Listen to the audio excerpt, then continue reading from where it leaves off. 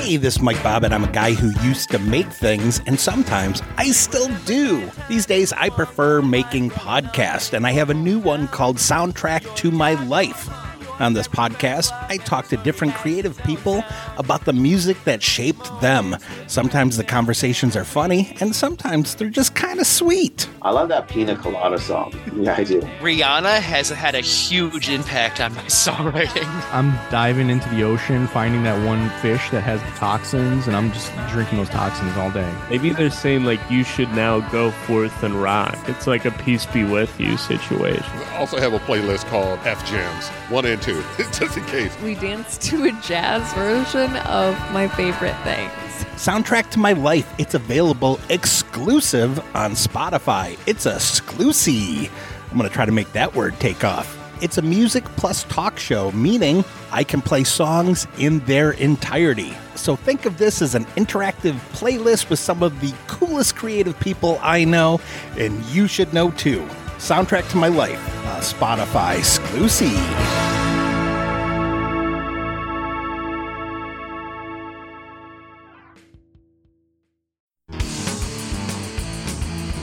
Hi, I'm Mike Bobbitt. I am a lot of things. I'm a comedian, I'm a podcaster, I'm a writer, an actor, and a storyteller. But most of all, I'm a dad now. Movies were an important part of my childhood, and I'm hoping they'll be an important part of my kids' childhood too. So through this podcast, I talk to my friends about movies that were important to them when they grew up, and I also talk to my friends who are parents about their experiences introducing their own kids to movies. This is Movies for Kids. Sometimes I wonder if I'll ever grow up. Sometimes I wonder if I know it's me. I know it's me.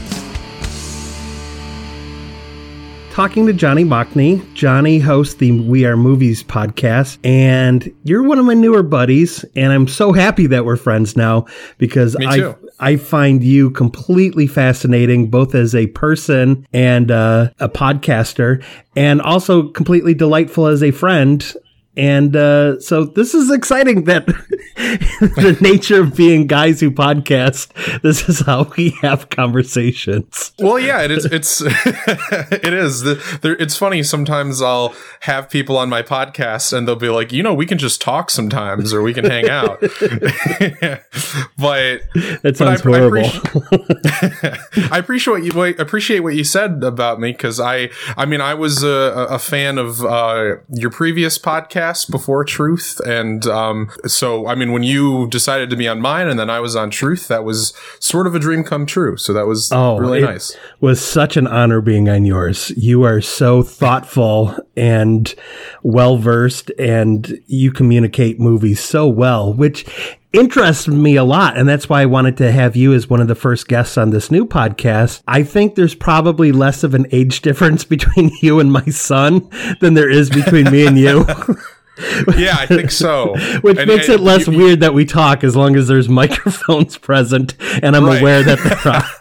And I'm not like, hey, kid, you want to come over here and talk movies with me? The microphone's like a third person. Right. It's like a witness. Yeah. So what was your introduction to movies? I imagine your parents played a big role in introducing you to them when you were a kid? Or do you have older siblings? Or how did your love of movies develop? I'm the oldest child, so I didn't have any older siblings. My parents are moderately versed in movies. Neither of them, I think, would be considered movie buffs. But I think growing up, movies kind of became my primary babysitter. Okay. And so, we went to Blockbuster all the time. And I want to say, I think the first movie that I remember loving, that I still like now, at least, and that I remember renting all the time was probably like Jaws and the Jaws sequels, because I liked monsters and dinosaurs and sharks and boy stuff. Right. I also had a weird obsession with sinking ships, so I became I became a big Gilligan's Island fan too. And then we had a VHS tape of Titanic, and it was split across 2 tapes, because it's a 10-hour long movie. Right. And I always put in the second tape because that's when the ship started sinking. And that's So if you ever was go my on a favorite part. cruise later in life and the cruise ship starts to sink, everyone else will be panicking and you'll just be like, yes. I'll be like, guys, I studied this. Right. Yeah, my parents, I mean, there were certain movies that my dad had me watch. He likes, a lot of sports movies like Rudy I watched as a kid. And then a lot of action movies that he loves like Die Hard and then general others like It's a Wonderful Life, I think is his favorite movie of all time. So he made me watch that at a young age. That's really cool. Yeah. And then my mom's really into like An Officer and a Gentleman. So I watched that at a young age too. So all right.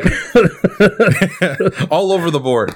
That's kind of weird though, because one of my favorite movies growing up was a movie that my mom liked that definitely wasn't geared towards me, which was A Star Is Born with Barbara Streisand. Oh, the Streisand one. Oh, Yeah. okay. Yeah. Every generation of moms has their favorite movie is that generation's version of A Star Is Born. Right, exactly.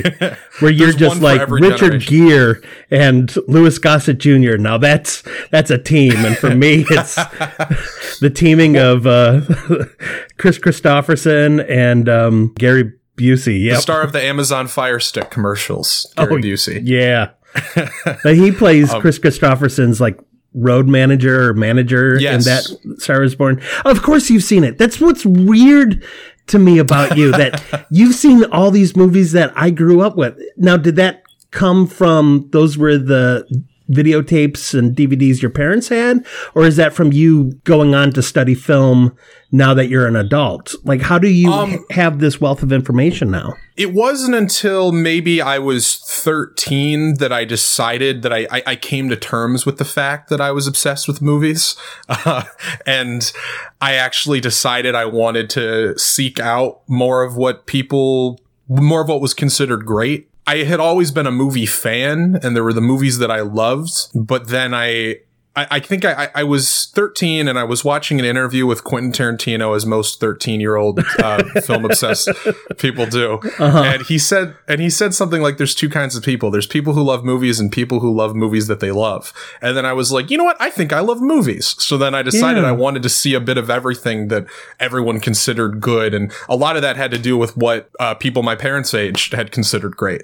Right. And some of it was great. Some of it wasn't. Now, when you say people your all parents' depends. age, you mean me.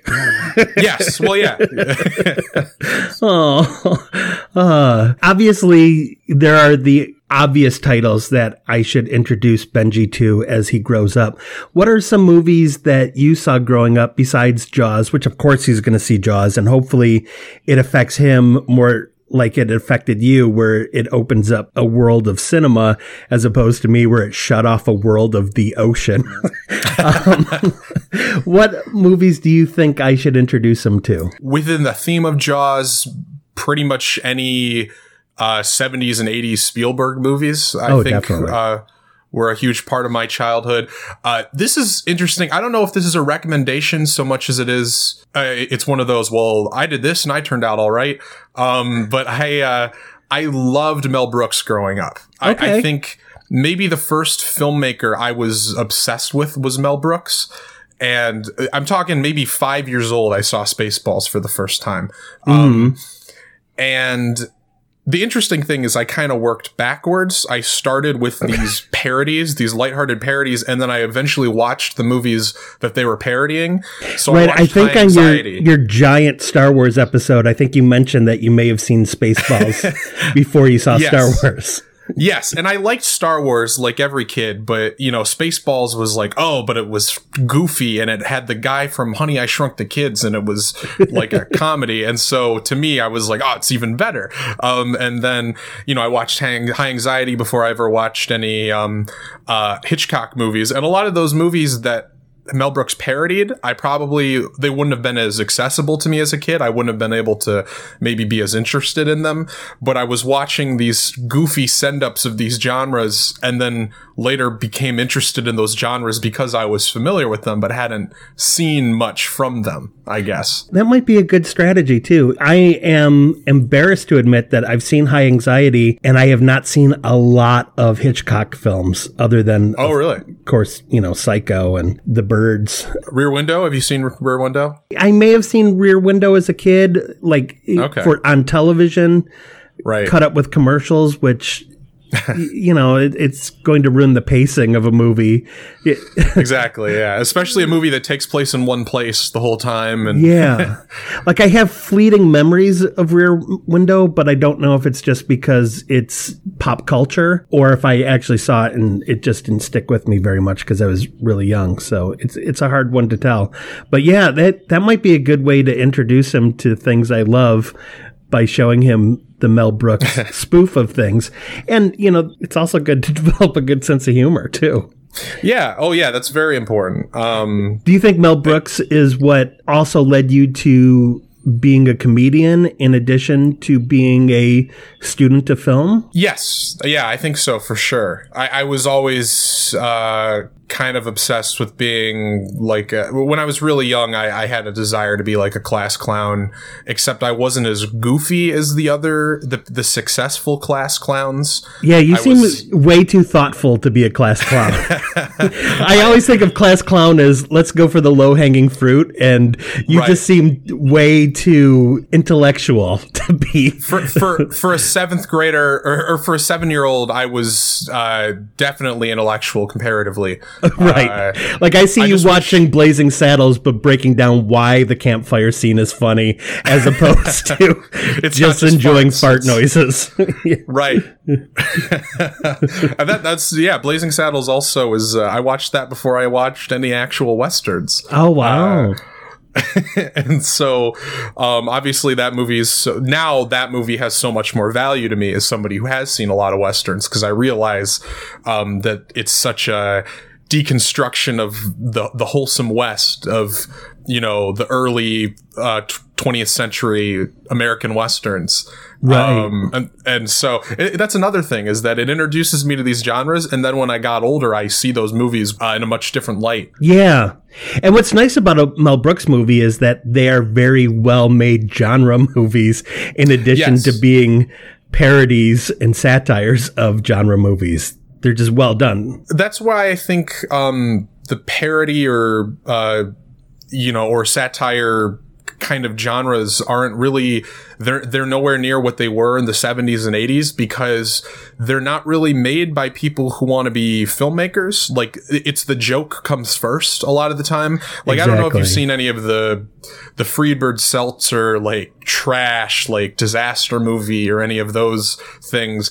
It's really just, they're not interested in making a movie. They're interested in stuffing jokes into something that they visually show to you.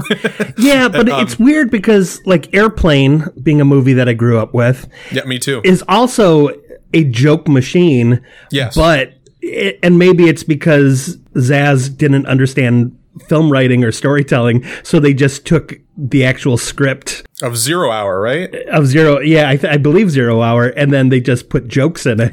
Right. So maybe that's why it's such a well-made movie, but still a joke machine. But also, Airplane is full of great actors that aren't like comedians. There's like, to that point, Leslie Nielsen wasn't a comedic actor yet. Obviously that movie changed his career. Like Lloyd Bridges and Robert Stack and all of these like heavy hitters are in that movie. Yep. Peter Graves. Peter Graves. Yeah. From Mission Impossible. Kareem Abdul-Jabbar, the greats. The great actor, Kareem Abdul-Jabbar. Exactly. Star of Fletch and other films. Barbara Billingsley. Yes. Yeah. Yep.